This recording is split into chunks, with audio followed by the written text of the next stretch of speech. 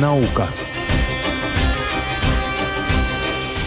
Дорогие друзья, мы продолжаем вашу любимую передачку про науку. Меня зовут Цви Зильбер, и мы сейчас поговорим на одну очень важную и актуальную тему.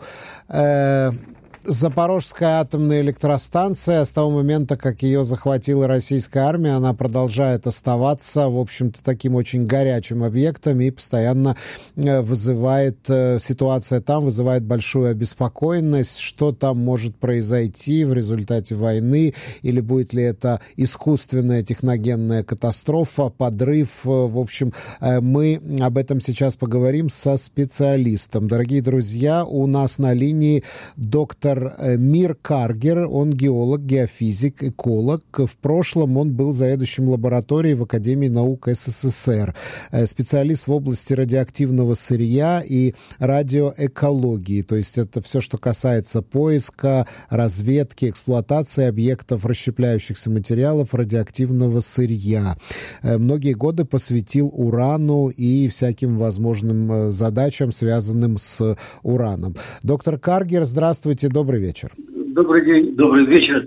Добрый вечер, добрый вечер. Да. Прежде всего, давайте поговорим о том, что, да, многие, когда речь заходит о Запорожской АЭС, вспоминают Чернобыль. Насколько ситуация там, в смысле, насколько правомерно говорить сегодня, что есть угроза катастрофы, аналогичной Чернобыльской аварии?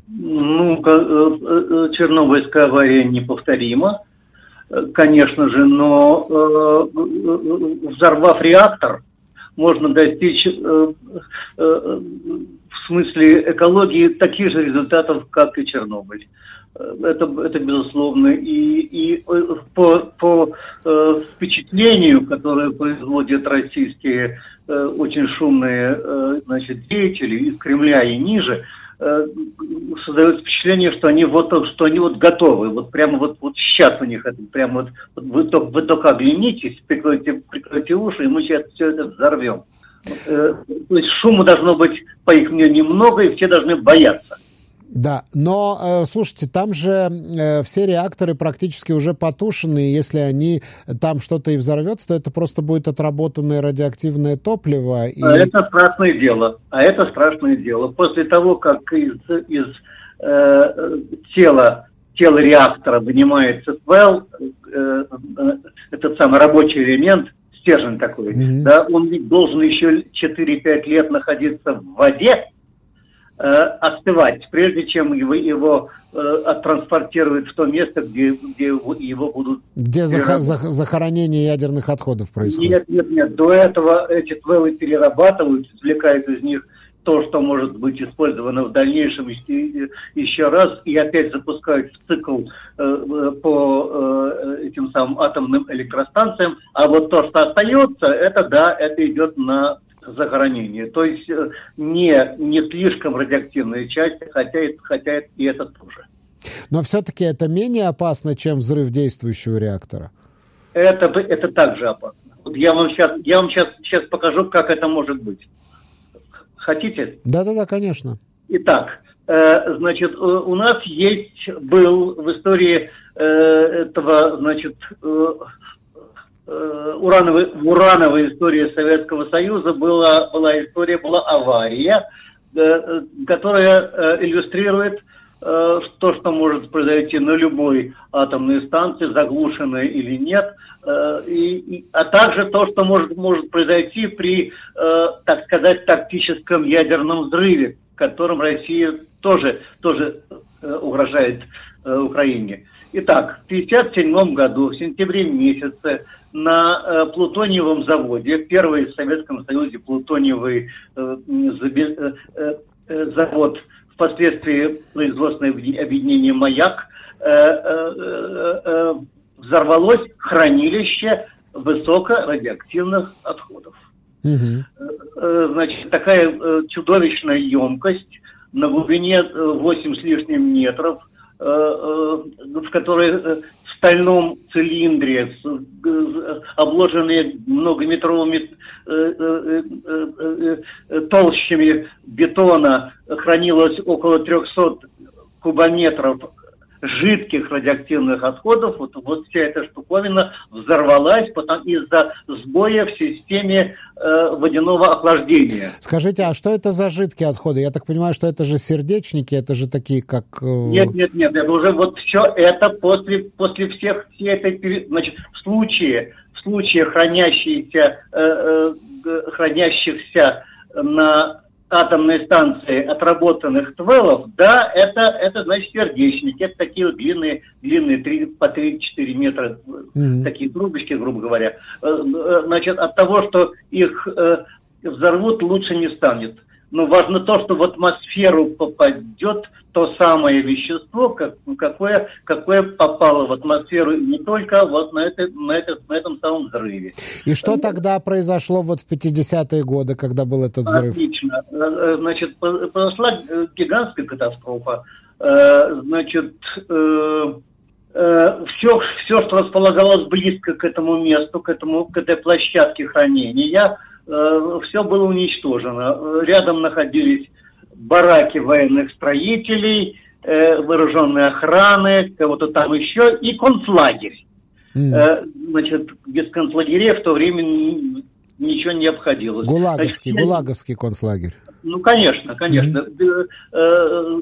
Все они подверглись чудовищному облучению в течение 11 часов, до того, как их начали эвакуировать. 11 часов облучения 70 с лишним рентген в час. Это летальная доза.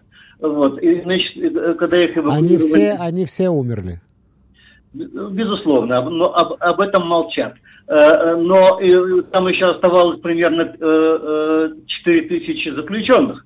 О них ничего не известно. Я там был на этом самом маяке в 90-х годах. И местные люди шепотом сообщали, что, скорее всего, этих зэков куда-то вывезли и там оставили умирать. Огородили колючей проволокой. Ну, кто же будет ими там, значит... Лечить их никто не будет. Что произошло дальше? Вот послушайте, это примерно то, что может произойти на этой самой... Да, так вот, значит, 90% поднятого в воздух вещества тела в радиусе 2 километра примерно вокруг точки взрыва, а 10% поднялось на высоту 2 километра. 2 километра – это аэрозоли и пыль, и ветром было унесено на северо-восток и проделало и оставило на земле знаменитый восточно-уральский радиоактивный след длиною 300-350 километров, который протыкает Челябинскую, Свердловскую, Курганскую и Тюменскую области. Значит, с населением в общей сложности 270 тысяч человек. То есть это была катастрофа. 200 с лишним населенных пунктов пришлось им тогда выселять и так далее и тому подобное. Что я хочу подчеркнуть. В сущности, это и есть в общем взрыв, то есть модель, натурная модель того, чем Россия грозит миру, так сказать. Понимаете? Это реально. Но вот о чем Россия не говорит, это вот о чем. О погодно-климатическом факторе. Так. Значит, ядерный взрыв, какой бы он ни был,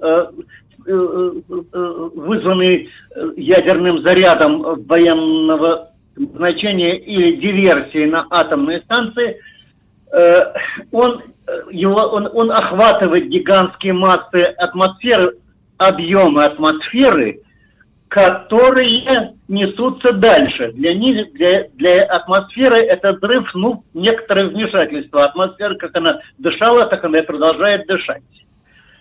И, помните, что произошло с массой радиоактивного вещества, поднятого над Чернобылем? Она была довольно быстро унесена на северо-запад. До Норвегии, до Швеции и Норвегии достала. Абсолютно. Но это не все. Дело в том, что тот материал был поднят до высоты 8 километров, если я не ошибаюсь, на разных высотах ветры дуют в разные стороны. И в итоге этот взрыв произошел 26 апреля, а уже где-то 28-29 он пришел в Москву. И вот тот, кто помнит все эти события, где-то там 28-29 уже был какой-то то ли выходной, то ли что-то в этом роде, так что люди, не дожидаясь 1 мая, уже выехали из Азова, и шел дождичек. Вот этот самый дождичек, он уже был радиоактивным. А вот теперь вот послушайте, вот сейчас я вам скажу пикантную вещь. Вот сейчас прямо передо мной находится карта ветров Центральной и Восточной Европы. Если хотите, я могу для слушателей продиктовать название, имя этого сайта. ventusky.com ventusky.com Ventusky. Так вот, значит, в данный конкретный момент, то есть 5 июля в 6:54 вечера, ветры, которые дуют на высоте 500 метров над этой несчастной атомной станцией, уходят на юго-запад, далее над Болгарией, далее над Турцией, между Грецией и Турцией уходит в Средиземное море и заворачивает на восток, грубо говоря, в Сирию, Кипр и так далее. То есть до наших краев тоже это может долететь? Абсолютно точно. Слушайте дальше. Теперь этот ресурс позволяет подняться повыше. Вот теперь мы сейчас находимся на высоте 5,5 километров, и тут картина радикально меняется. Значит, этот ветер поднесет, в случае, если это несчастье произойдет, понесет это несчастье в Воронеж, Саратов, Волгоград. Там имеет место на этих высотах некий атмосферный вихрь. Дальше этот вихрь заворачивает на Северный Кавказ, на Каспий и уходит в Иран. Да, это ужас. страшное дело. А если мы поднимемся на 9 километров, то тут обнаружится совсем красивая вещь. Вот на высоте 9 километров дует ветер, который дует прямо в Москву. Да, таким образом. То есть это все время меняется, и это может быть совершенно непредсказуемо. К сожалению, наше время подошло к концу. Большое спасибо, доктор Мир Каргер, геолог, геофизик, эколог. Большое спасибо. Я благодарю вас за участие в нашей программе. Будем вас еще приглашать в эфир, чтобы вы нам комментировали. Я надеюсь все-таки, что это останется таким шантажом. Да, тут еще много осталось за скобками. Спасибо большое. Да. До встречи.